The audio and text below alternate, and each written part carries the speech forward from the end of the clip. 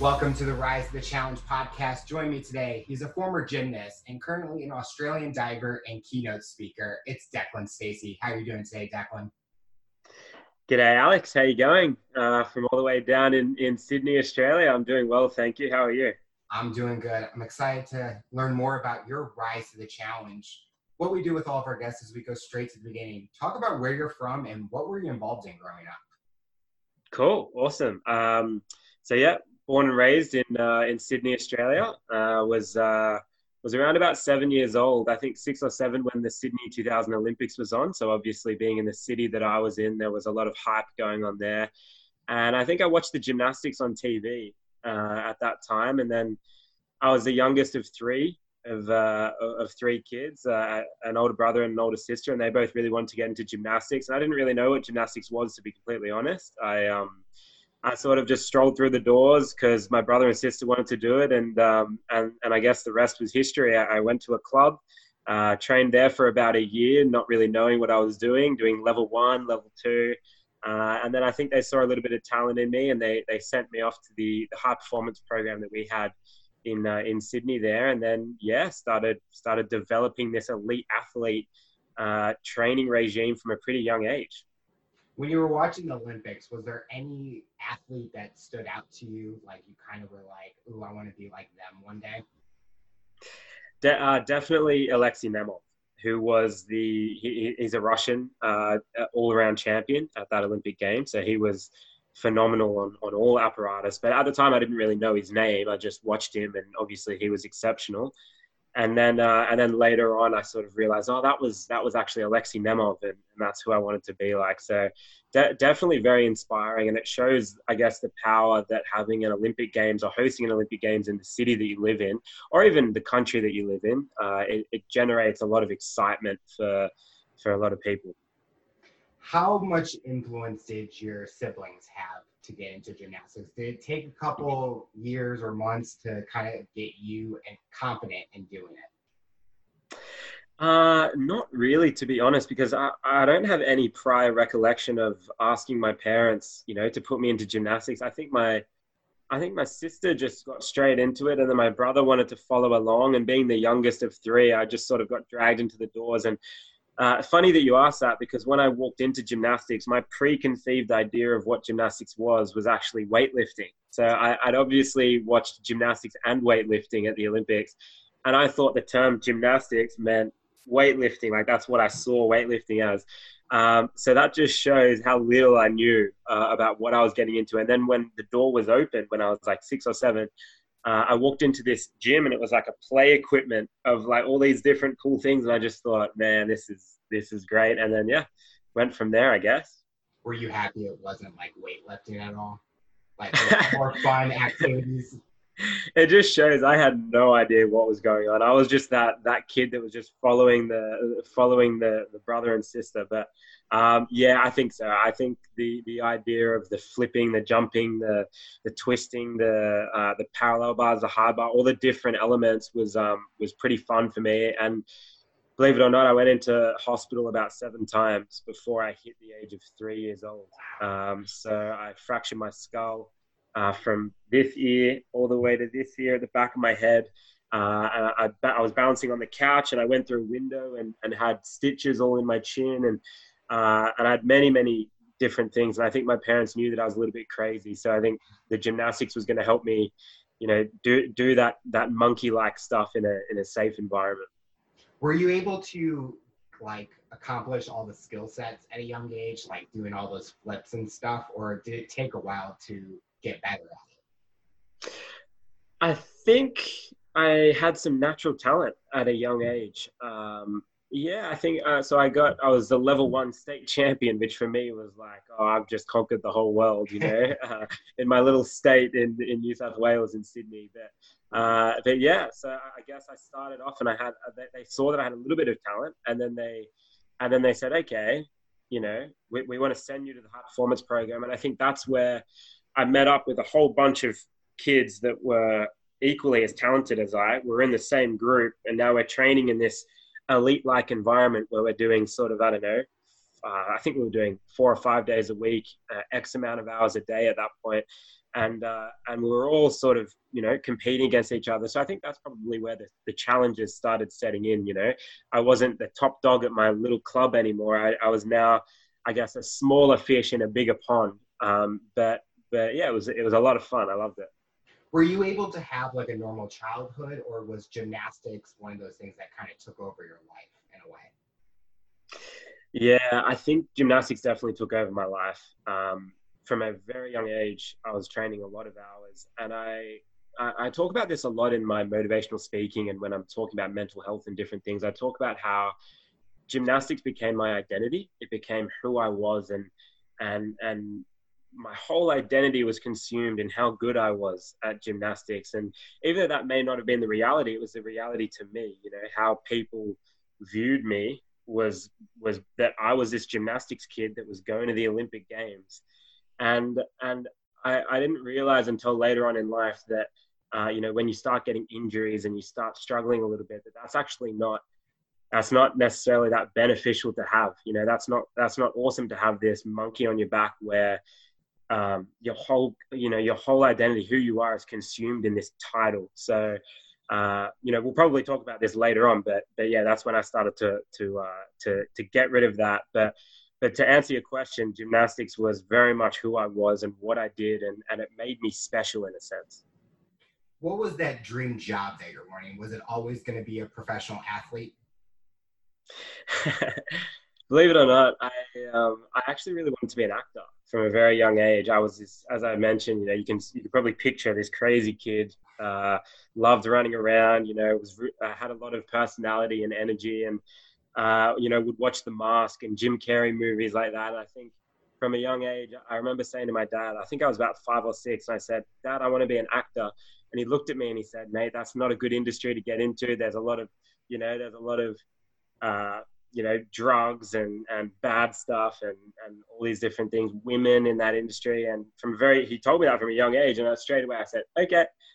So I never really thought about it again, which is funny, isn't it? But I guess it doesn't really matter in this sense, because being an athlete did take over, and it's progressed me to where I am now.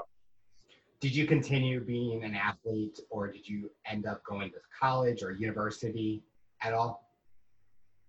Yeah, so I have basically pursued my athletic career as my number one thing throughout my whole life, pretty much. There was a point in my life where I finished high school and I moved down to Melbourne to pursue my gymnastics. And it was in that time where I was paying for rent and I was, doing different things. So I had to work a lot. So it was really hard to balance those things out.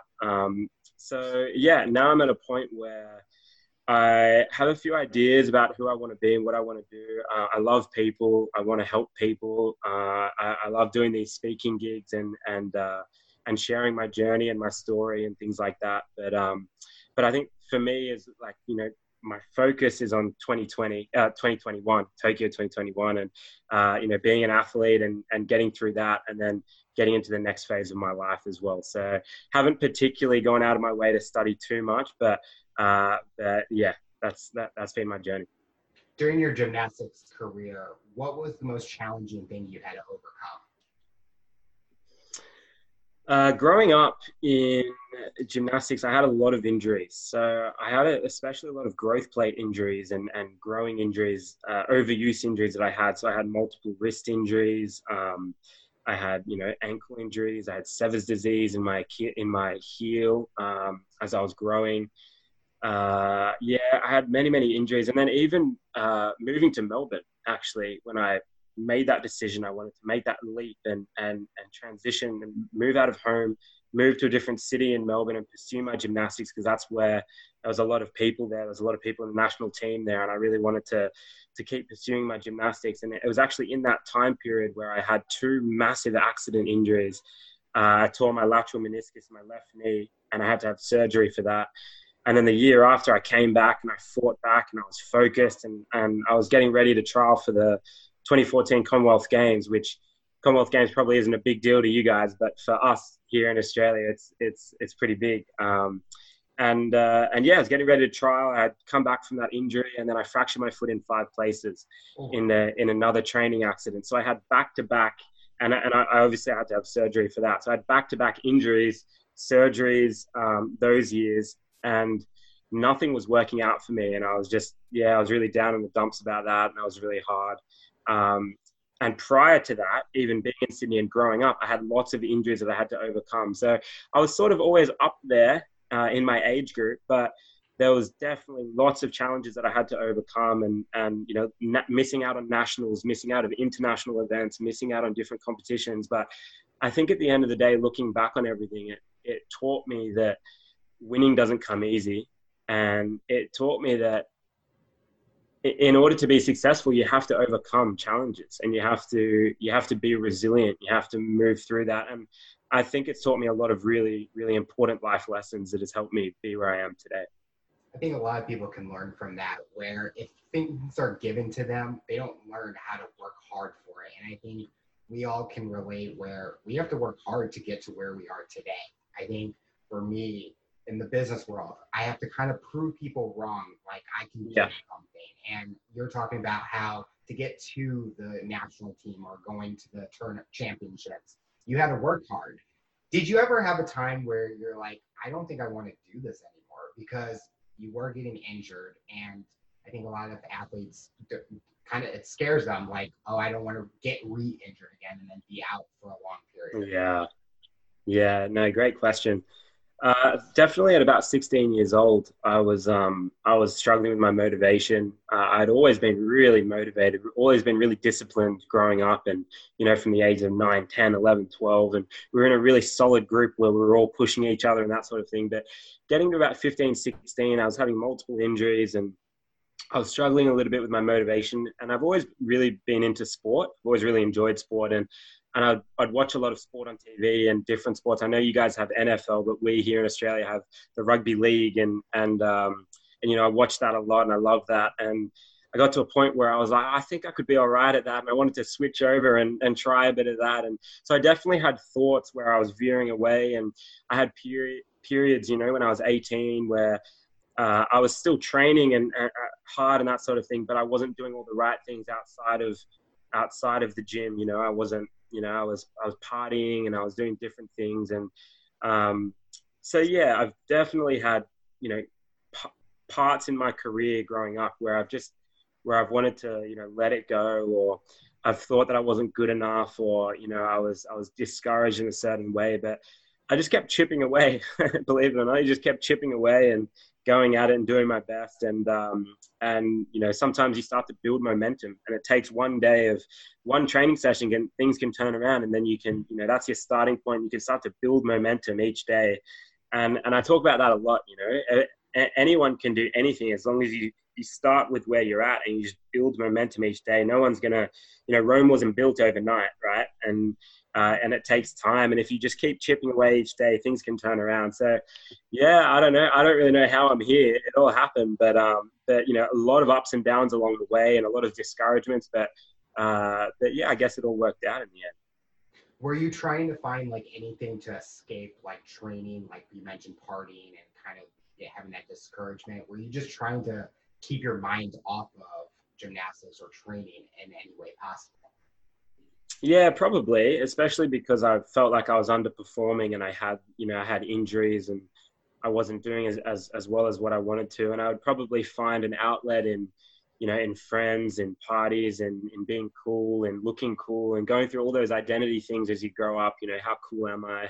With all your friends and things like that. And I would definitely say that was definitely an aspect and an outlet that I would use to probably cope with the under par performances, or the under par growth that I was having in my gymnastics back then. And even getting to the realization, it was actually when I was about 16, I got to the realization where I said, I don't actually think I can hit these goals that I want to in gymnastics. I don't know if I can make the Olympics. And it was actually at 16 where I was like, my skill set in gymnastics is in somersaults, it's in twisting, it's in knowing where my body is while I'm flying through the air.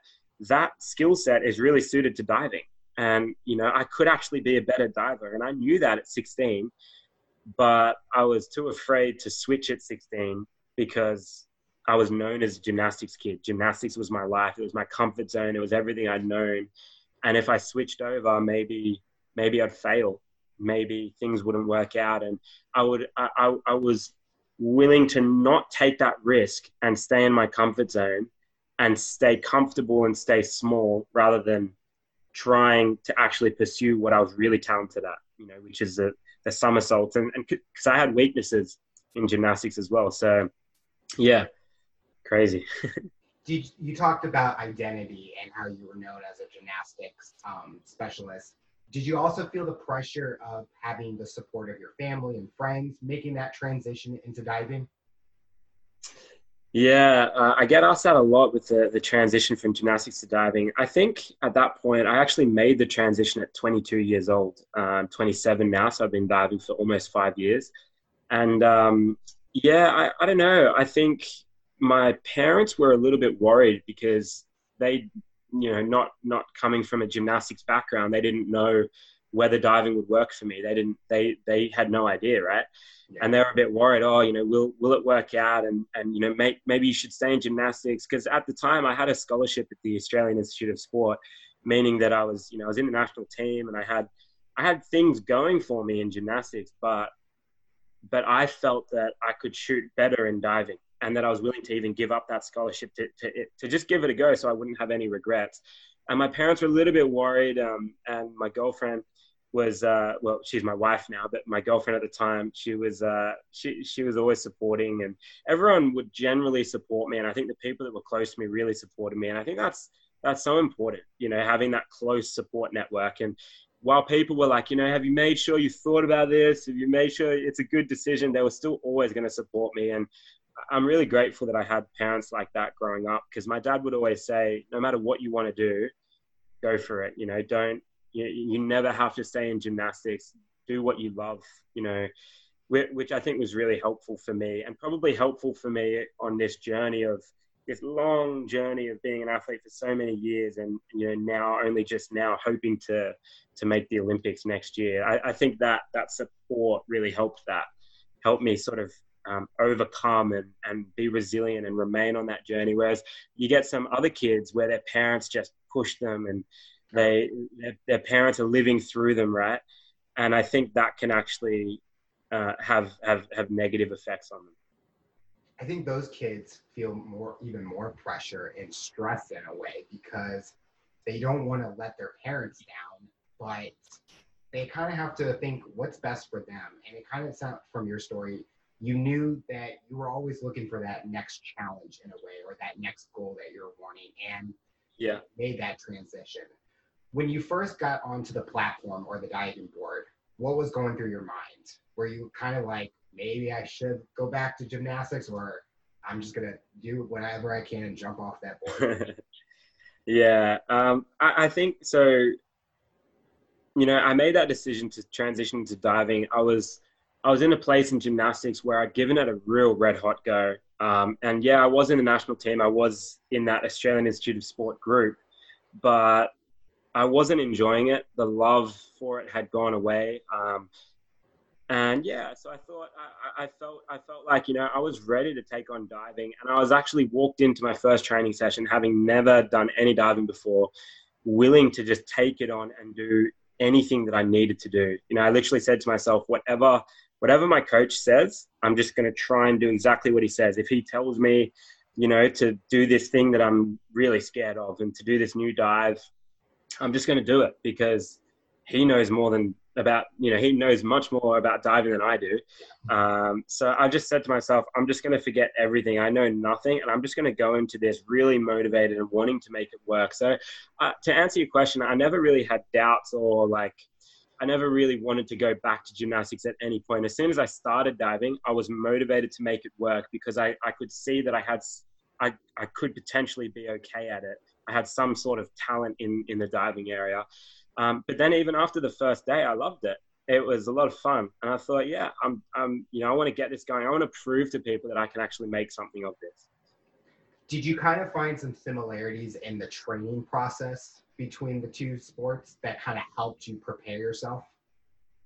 Yeah, absolutely. In gymnastics, we're training basically every morning with the exception of 1 or 2 mornings a week, and every afternoon with the exception of the weekends. And it's very similar in diving. So in regards to the training routine and the training structure of morning session and then afternoon session, morning session, afternoon session, like that, I was really prepared for that, and I was ready. My body was really ready to handle that. And I think generally my strength was really good from being a gymnast. You have to be strong. But in diving, so I just really, like, I had the strength and I had the skills to be okay. I just needed to work on the technique and work on the dives and keep at it and keep focused. So I think I was prepared to make it work. It was already in there for me to just do my best at it and give it my best shot. And that was my attitude. Just give it your best, and then you'll have no regrets. Did you ever have the thought of fear and injuries? As in gymnastics, you're landing on a crash pad. In diving, you're landing in water. And when you belly flop or land different wrong, it hurts a lot. Yeah, definitely. I was always a little bit worried, and I didn't really I was worried about, flopping and landing on my stomach or my back, and I didn't know the process. I didn't understand that, when we'd go in, they'd start us off on 1 meter, and we'd do that like a million times before we move up to 3 meter, and a million times. And it's just, they just do this building block. So that by the time you get up to 10 meter, you're ready.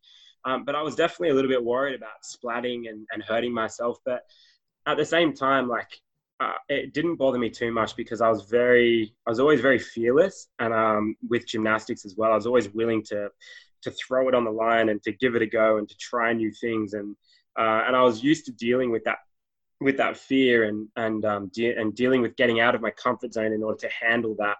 And often what I say about my first year of diving is I say that year was just the year of firsts. Because what I mean by that, it was like my first time doing this dive and this dive and this dive, and the amount of dives that I did that was a first time doing that dive. And every time you do a new dive for the first time, it's scary. So it was like every day I was just getting out of my comfort zone and pushing myself and getting scared and just going. So yeah, it's always in the back of your mind, but I was very confident in the technique of the coaches and what they were helping me with, and everyone around me was diving and splatting here and there. And I thought, this is, I'm in my element here. This is fine. I think you kind of have to have that in trying a new sport, have that fearless mindset, because if you do kind of get scared, it does affect your performance in a way. And especially in a sport like diving, where 1 millisecond can change the whole outcome of what absolutely that dive. You talked about identity as a gymnastics. Do you now have that identity as you're a diver, or has it kind of been breaking the mold in a way where people view you more as Declan, not Declan the diver? Yeah, I'd definitely like to think that. I mean, I don't know how people perceive me really, but I would like to think that people see me as Declan, as the human being, because that's what I'm really big on and passionate about. Just to tell you a little bit about my journey of how this all came about, I became a born-again Christian myself. And at about, I think, 20 years old, I made that decision that I wanted to follow that lifestyle. And it was a big difference between when I was a party boy and, when I would train hard, but then I would play hard and things like that. But then, come 20 years old, I made this decision. I wanted to, God was the center of my life. And I said to myself, my identity doesn't come from any sport, any flips, any somersaults, any gymnastics. This is who I am. And I realized that I had value. I sort of always knew it in the back of my mind, but now what I realize is that my value was in the fact that I am a human being, and that I'm valuable because I am a human, rather than I'm valuable because of a performance, or I'm valuable because of what I do. And that's what I like to speak on as well, that, it's so dangerous when people start to create their value and their identity based on how good they are at something, or based on their job, or based on what they do.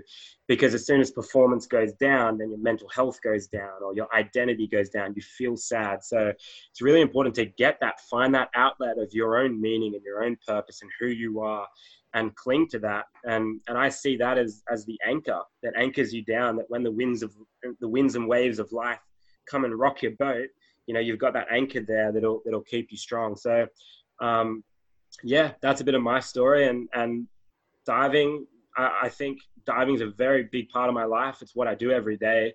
And when I'm at training, I work hard. I'm focused. I want to get better because I love it, and I've got goals and I want to achieve them. But once I finish my session, I let it go. I forget about it. I just drive home. I'm with family. I'm with my wife that night. Whatever happened, whether it was good or bad, just put it to the side and keep going. That's sort of my attitude, and that's my identity now. It's not in anything. It's just in who I am as a person. I think a lot of people, I know I've had the same struggle where anything that's happened to me during the 8 to 5 job, I kind of bring it home with me. And it's kind of like, you got to kind of leave it at the door when you walk in, because life keeps going. Like, meal can wait until the next day. So that's been something I've been challenging myself, and I've gotten a lot better. That's good. I've had those moments. Would you say your mental health has increased positively with diving and your found of Christianity? Yeah, absolutely. Absolutely.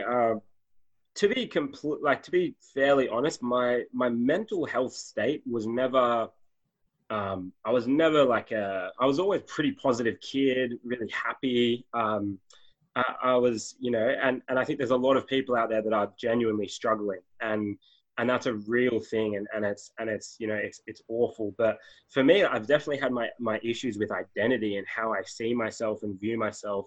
But I guess I'm lucky in the sense that train of thought or that belief system that I have never actually led me down that path of depression or, really ill mental health or anything like that. But yeah, so I definitely think that having that anchor in my life, having, my meaning, my purpose and my value being higher than any performance or anything, definitely helps me. Definitely helps me be positive when things are hard. And it definitely has a very positive effect on how I see myself and on my general mental health. And I think diving in general, my coaches are really supportive, and they're Mexican, and they just love they've been very successful diving coaches, and they've been around the sport for a very long time, and they know how to train athletes, and they're not too pushy. They get the athletes to a point where they're so happy being in the training environment that they want to train, they want to push themselves. And I really respect that. So, I push myself. I do everything that I can each training session. And yeah, I just love the sport, and I love diving. And when things get hard, I've got that outlet as well, and got my wife and people around me. So definitely got good places around me that help my mental health, and safe to say that it's in a positive way. Something that I've seen you talk about is passion, and you can definitely tell you have the passion for what you're doing right now. And as you're smiling, and that's important, is people need to find something that they're passionate about, and that each day when they wake up, they're excited to go try it out or do it. What would you say as a diver, your signature skill or event is? Is it like a platform, springboard, duos? Yeah. I don't know all the different events. No, that's okay. That's okay. I was about to ask what your sort of background is, but we'll keep to the content or the structure of the podcast. But yeah, the 10-meter platform is the only one that I compete. So I don't compete any springboard. And I think starting the sport so late, I've always struggled finding the rhythm of the springboard. When I first started, I thought it was like a trampoline. I'm like, this is easy. It's just like trampoline. But it's finding that rhythm on the springboard is actually quite challenging, and that's what I've struggled with. So definitely the 10-meter platform is my event.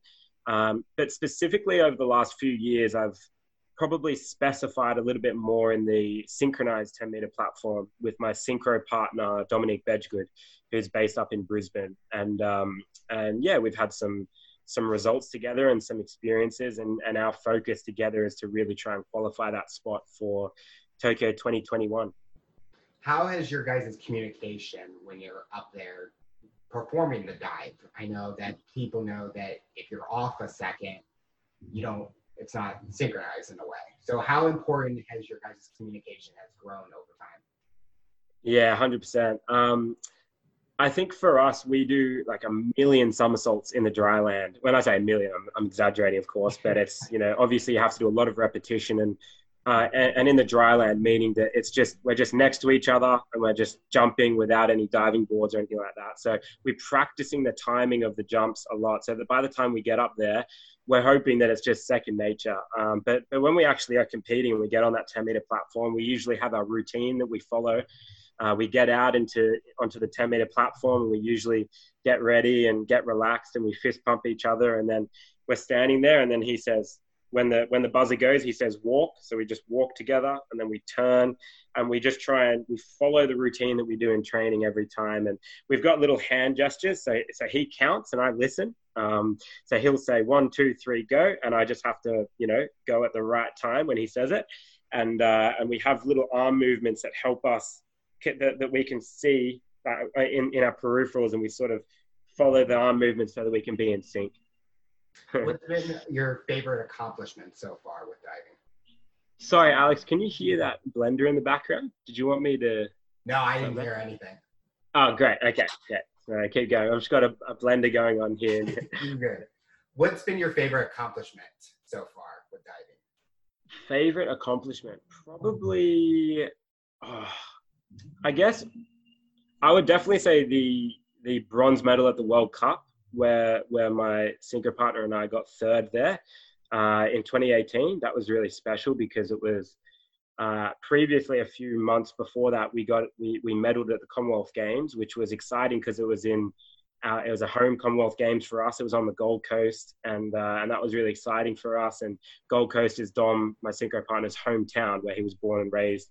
And that was pretty special, especially after 2014, where I fractured my foot. I couldn't make the Commonwealth Games in gymnastics. 4 years later, I'm now a diver, and I make the team as a diver. And then to get a medal in the synchronized event, that was really special. But the thing that made that not as special is that we didn't perform our best. And maybe if we missed a few things, and we were still grateful that we got a medal, but there's just something in us that was like, we could have done that a little bit better. But that World Cup event, we were now against the Chinese, the Russians, as you know, it's a world event. And to get that medal there was pretty special for us. And that set us up to compete at the World Series a year later and things like that. And I guess that established us as a synchronized team. So I thought, that's probably a highlight for me.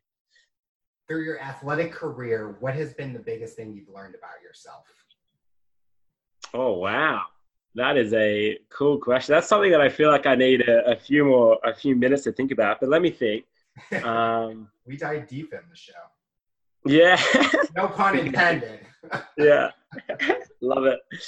I don't know. What have I learned the most about myself? I'd probably say that I've definitely learned that I have this such a focus and a drive.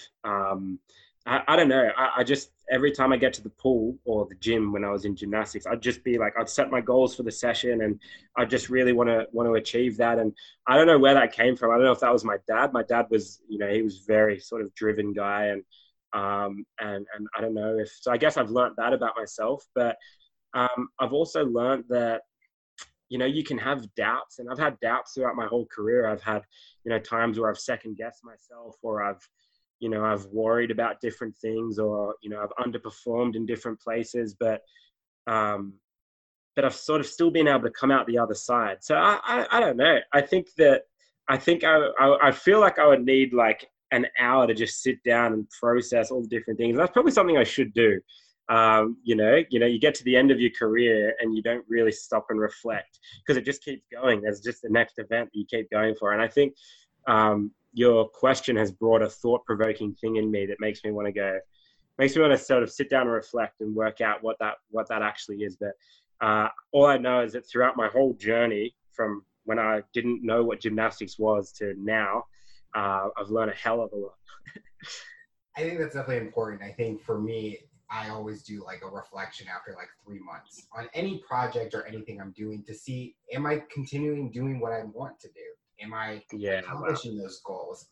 I kind of use this podcast as an example. It's when I started, I'm like, oh, I'm not going to be able to talk to anyone. No one that's going to want to be on the show. And I've gotten people that I've looked up to, amazing people internationally, and it's been the greatest experience. And I always look at what's next for me. I'm always thinking about goals and stuff. That's so good. So talk about keynote speaking. How did you get involved in that? And what's the mission you try to bring to the individuals that listen to your speeches? Yeah, awesome. So keynote speaking probably started when I was actually down at the Australian Institute of Sport in gymnastics. When I was down there, they gave us some opportunities to start speaking and do some things in front of groups and things like that. And I was so nervous. I was like, oh, I was so nervous, but the pay was okay. So I thought, oh, I better do it. I better give it a go. And then I started to realize that I actually, while it is nerve wracking, it is very similar to performing as an athlete in the sense that I'm standing up front and I've got to perform in that moment. And I really enjoy that adrenaline rush and that feeling of performance and standing up and getting that done. And I thought, so that was the beginning at the Australian Institute of Sport. And then I moved into diving and I was at the New South Wales Institute of Sport. And I didn't really do it at the start. But then once I started to get a little bit of success after the short time of being a diver, I started to get some opportunities through the New South Wales Institute of Sport, which is like the government-based system, the institute that's in my city.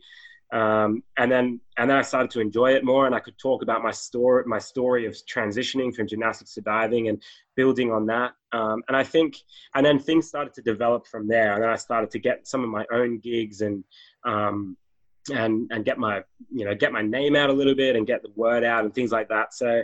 And then things have rolled on from there. And now I'm a part of a few different programs, one with the Australian Olympic Committee, where we go and speak to schools, speak to kids in schools in year 9. And we specifically speak about them unleashing their passion and unlocking their potential.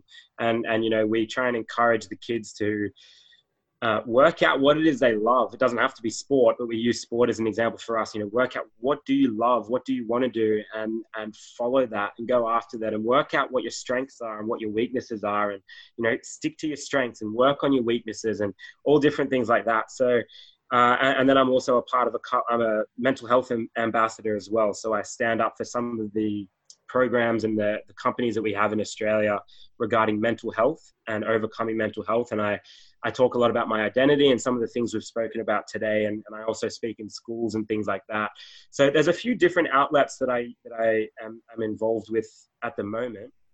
But I would probably say my main overall message, to sum up all of my talk topics, because there's a bunch of different topics that I can speak on, but to sum it all up, it's generally to help people just achieve and become the best version of themselves, which is so cliche and so it's such a universal thing to say, but because that can just mean anything, right? But at the end of the day, I want to help people achieve their best and be the best that they can in their work or in their, or being an athlete or whatever they do. But not only help their performance and the mindset behind that, but also help them as people and their identity and who they are, and help them understand their value. And so there's a lot of different things there. But generally, I love people. I want to help people.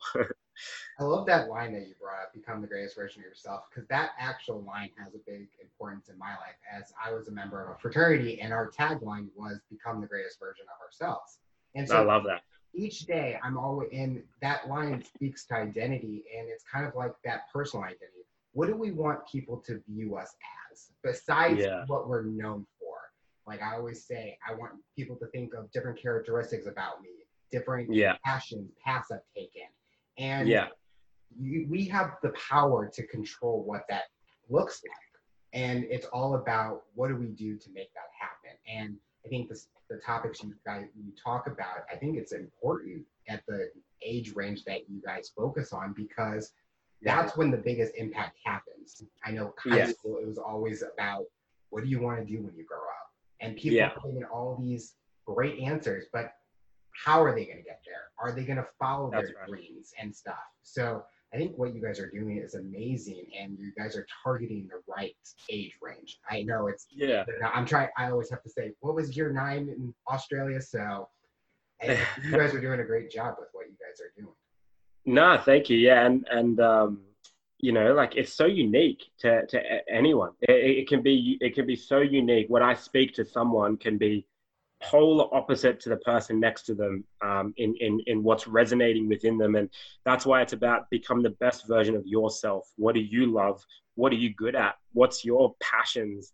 Because I always say, like, we've all got strengths and weaknesses. We've all got things that we're good at, and we've all got things that we're average at, but that's okay. Like, we're not all meant to be good at everything.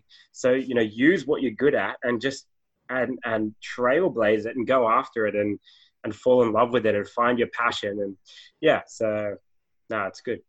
I think the important thing with the show is a lot of times when I'm reaching out to someone, I only know what's on a piece of paper or how we met through LinkedIn. I only know what's based on your bio, but when we're able to talk to each other, we learn so much more about the person and their journey, that basically I can view you as completely different than what you are as a diver. So that's the part, is you were able to share your journey and your story, and it kind of breaks that mold in a way.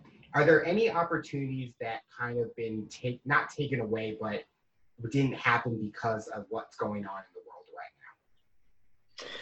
Yeah. Well, I guess taken away in the sense of they didn't get booked in, right? So it's not like there was anything specifically booked in that I had to cancel or anything like that. But yeah, definitely I didn't get as many speaking opportunities this year. And the opportunities that I did get were all virtual, which I don't enjoy as much. I definitely enjoy being there face to face and being up the front and engaging the audience and trying to grab their attention and that performance sort of thing. But virtual's still good. And I think it's the way of the world, right? The way that we're moving with technology, and you've got to get good at speaking online as well, which I'm sort of learning now. But yeah, definitely didn't get to do as much speaking this year. But I think when COVID hit for us, and I know it's really bad over there in the States, and I'd actually love to ask you about that, how it's all going with you guys and what are the precautions right now? Because in Australia, I think I don't particularly go out of my way to watch the news, if I'm honest, but from my understanding, we haven't had a case in the last week, I think, in like, actually, I could actually be wrong. I'm not 100% sure. It's like at least in the last 24, 48 hours. But I thought I read somewhere that we haven't had one case in the last week. So we're doing really well down here. And I know it's pretty bad over there. But yeah, just trying to think of where I was going with that. I think I got a bit sidetracked with COVID. But yeah, how's it all going with you guys? And what are the precautions, and how many cases are going on at the moment? I wish I could give a good answer and say you're like what's going on with Australia and the numbers, but it's hard out here because a lot of time it's the mindset that people have, and do they believe what they hear online? And that's the hard thing with social media and the news, is they're not giving us the full answer, so people are just taking it how they are. The numbers could be a lot better. In March, I was actually furloughed from my company, and that's how this podcast started. I always viewed that the pandemic was not a great thing, but it gave me an opportunity to look at myself and say, what do you want to accomplish? What do you want to keep doing and keep yourself busy? And the whole conversation of doing these interviews kept me busy, and I enjoy every single day that I do it.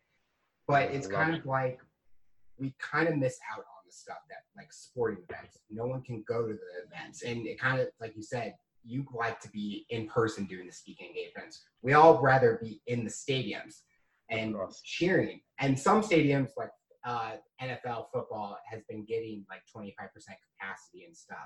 But I think the power that we all have is if we all form together and work with each other, we'll be able to beat this. And I think with the divide and everything that's going on, that's the hard part right now, is because we're battling each other and we're getting nowhere. And I think this is the time where we all have to come together. Even as a world, we can all beat this. We have to stay positive. And I think mindset and mental health is a big thing that's going on during this time. And I always look at stay positive. It's going to get better. And I've had those times where I'm like, okay, am I going to still have a job? Am I going to still be doing what I love doing? But I've stayed positive, and I continue to, everything keeps getting better. So I love that. And it's great that you've started this podcast, in the middle of a pandemic. And, there's so many opportunities that can come out of weird times like we've all faced this year. And good on you for jumping on board and for getting people and for, you know, for sending a positive message out into the world. Because right now there's heaps of negativity, and especially over where you are now with the Trump Biden thing, and and I won't dive into politics, but I'm sure that it's almost from where we are here, it almost sounds like there's like a civil war going on over there. So I hope you guys are okay, and I agree, we need to come together and unite, and I think, you know, you're an example of that with what you're doing. So good on you, man. Thank you. You mentioned this earlier, how you were training for Tokyo 2020. I don't know where, I'm years ahead now. That's okay. 2020 Olympics. Was it Yeah. hard when it got postponed for all the training that you were doing, but now you kind of use it in a positive way to get even better and train even harder for 2021? Yeah, absolutely. So it was crazy at the time. I'll give you the backdrop. So I went to Canada for the World Series in, I think it was February, and when we were over there, our high performance manager mentioned that, you know, the coronavirus is happening, and it's getting, you know, there's cases, and we're all like, oh, what's this thing? What's going on? And he said, look, the Olympics could even be cancelled. And I was like, what? Like, that was just the most, it's just the most outrageous statement, like, as if. And then we get back to Australia after that competition, and we were meant to go to Russia a few weeks later, and then London the week after that. And Russia got cancelled. And I was like, oh, like, I got back and I was just focused and training for Russia. And then it got cancelled. And I was like, oh, okay, well, you know, be positive. Like, let's keep going. We've got London the week after. Let's just make that happen. And then London got cancelled about a week later. And then I found myself rocking up to training with no purpose. I was like, what am I training for? Like, all these events are canceled. I don't know when the next time I'm going to compete is. And then I don't know how long after, maybe a week after or something like that, I get a call from my coach saying we were training in the meantime, but I was just discouraged and I was struggling with motivation. I get a call from my coach one day, and he said the Olympics is officially postponed. It's gonna be next year, or they're gonna try and make it in 2021. Right now, just spend 3 weeks at home and just chill out. Don't train. Enjoy yourself. This is your off season now. And then after those 3 weeks, we're going to send some equipment to you, and you're gonna you know, start doing some exercises at home. So for me, that call that I got was actually, while it was devastating that it was the reality of it, it was really relieving for me, because I was in this place where everything was really uncertain. I didn't know when my next competition was. I didn't know why I was training. And the uncertainty of whether the Olympics was happening or not was crippling me more than anything. And then when I got the call, it's official, it's not happening, I felt like a weight off my shoulders. Okay, I have some direction. I know where I'm going now. I'm just going to chill out. And I made a conscious decision in that time. I said, look, there's nothing I can do. I can't control this. So I'm just going to enjoy time with my family. I'm going to lap up this 3 weeks that I'll probably never have again, you know, and just enjoy it, have fun, relax, be at home, you know, where my wife and I are living with her family at the moment. And we've had some really good times there. And I just thought, I'm just going to enjoy that. And then afterwards, we slowly crept back into training at home. And then eventually the pools opened up. And fortunately enough, the coronavirus has been contained pretty well down here. So, you know, got back in the pools in about May or something like that. And just basically been training ever since. And my motivation's really good. I'm really, really pumped up. I'm back on 10 meter. Because there's a process when you have time off, you need to build back up to diving off the 10 meter. So back up there now, and motivated in each training session, and trying to be the best that I can be for next year. And I'm trying not to focus on any outcome or result for 2021, because we still need to qualify. But I'm just trying to focus on each training session and get the most out of each day that I can, which is what I talk about, building momentum and just doing the best we can. And with those small wins that you get every day, those little tiny wins, they accumulate and add up to that big goal and that big win at the end. So that's my goal, and that's what I'm trying to focus on now. And I'm enjoying it. I'm enjoying the process and the journey. So what does the future look like for you besides training for the Olympics? What do you want to hopefully accomplish professionally and personally? Yeah, so outside of the Olympics, I would love to be a full-time speaker. I would love to be able to feel, I actually am really passionate about workshops and being able to do like a full day of educating people, educating people on different things such as mindset, psychology, goal setting, resilience, overcoming obstacles, motivation, all things like that. In COVID, I thought about studying something to do with psychology, so where I can sort of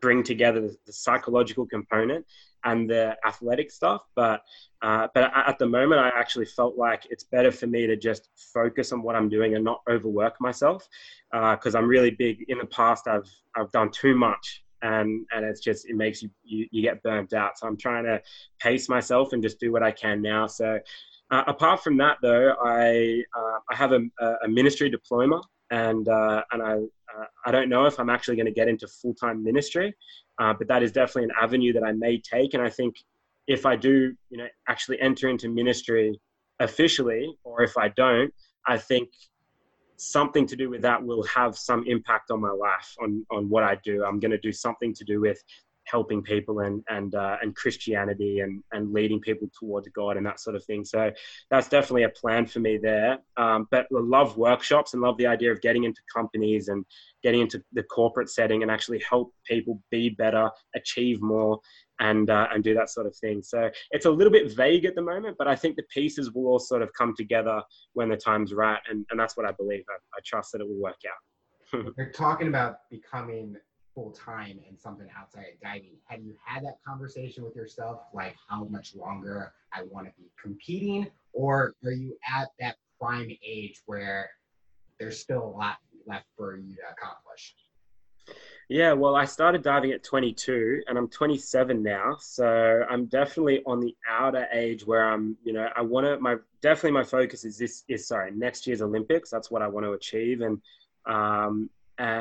I think after that, I don't want to go and say that I'll finish after that or I'll keep going. I think I'm just going to see how my body's feeling, see how I'm feeling as a person. I'm really grateful that I've got, my wife and family around me that'll help me in that time. And I understand the transition period from being an elite athlete for all these years to full-time work is a little bit of a different, it will probably be challenging for me, but yeah, I don't know. I don't know if I want to keep going into 2022 and we've got the Commonwealth Games and the World Championships in that year. So that may be a good one to finish on, but I definitely don't think that I'll be going till the next Olympic Games, maybe next year's Olympics, maybe the year after. And then I think I'll call it a day. I've been an athlete for a lot of years, and I think I've got a lot to give in the world outside of being an athlete. And I think I can get to the end of the day and sit back and think, you know what, I gave it my best shot, no regrets.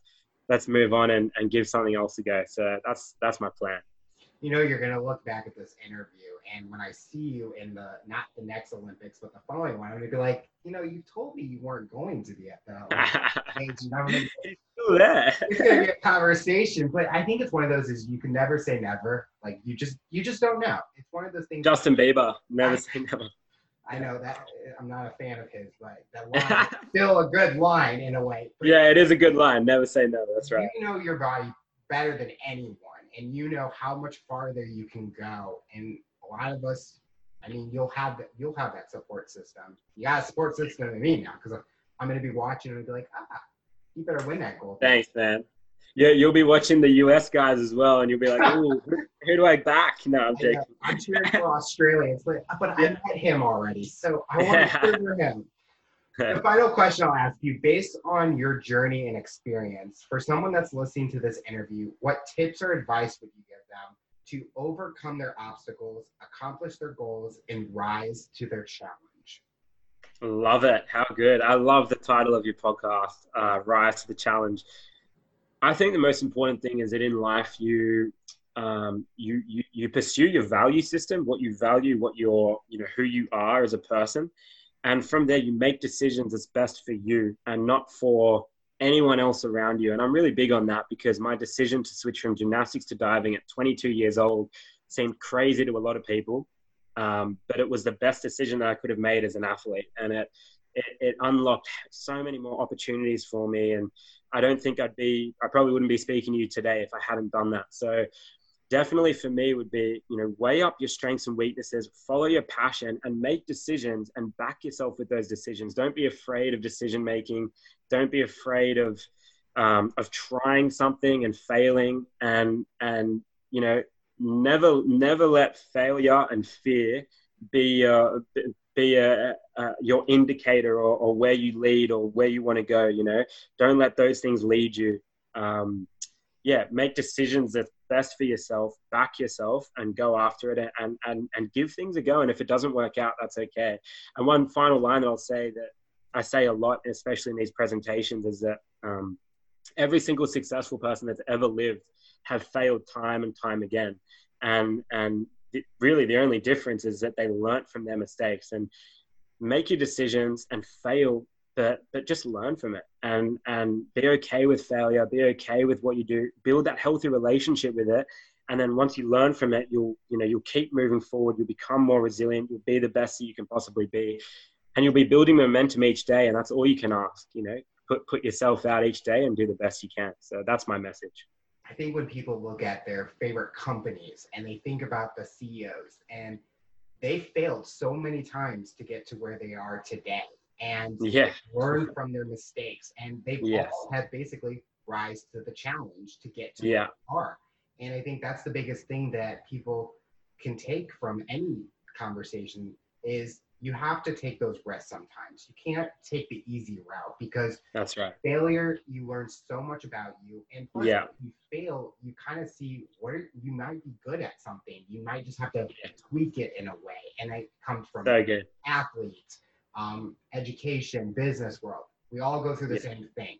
It's just different tasks that we do. So definitely failure, or going through failure, is definitely something that people can learn. 100%. 100%. That's right. Go for it.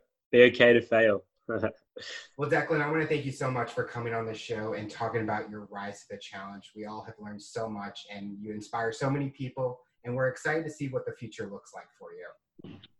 Thank you so much, Alex. Really appreciate that. And thank you for all that you do, and all the best. Take care.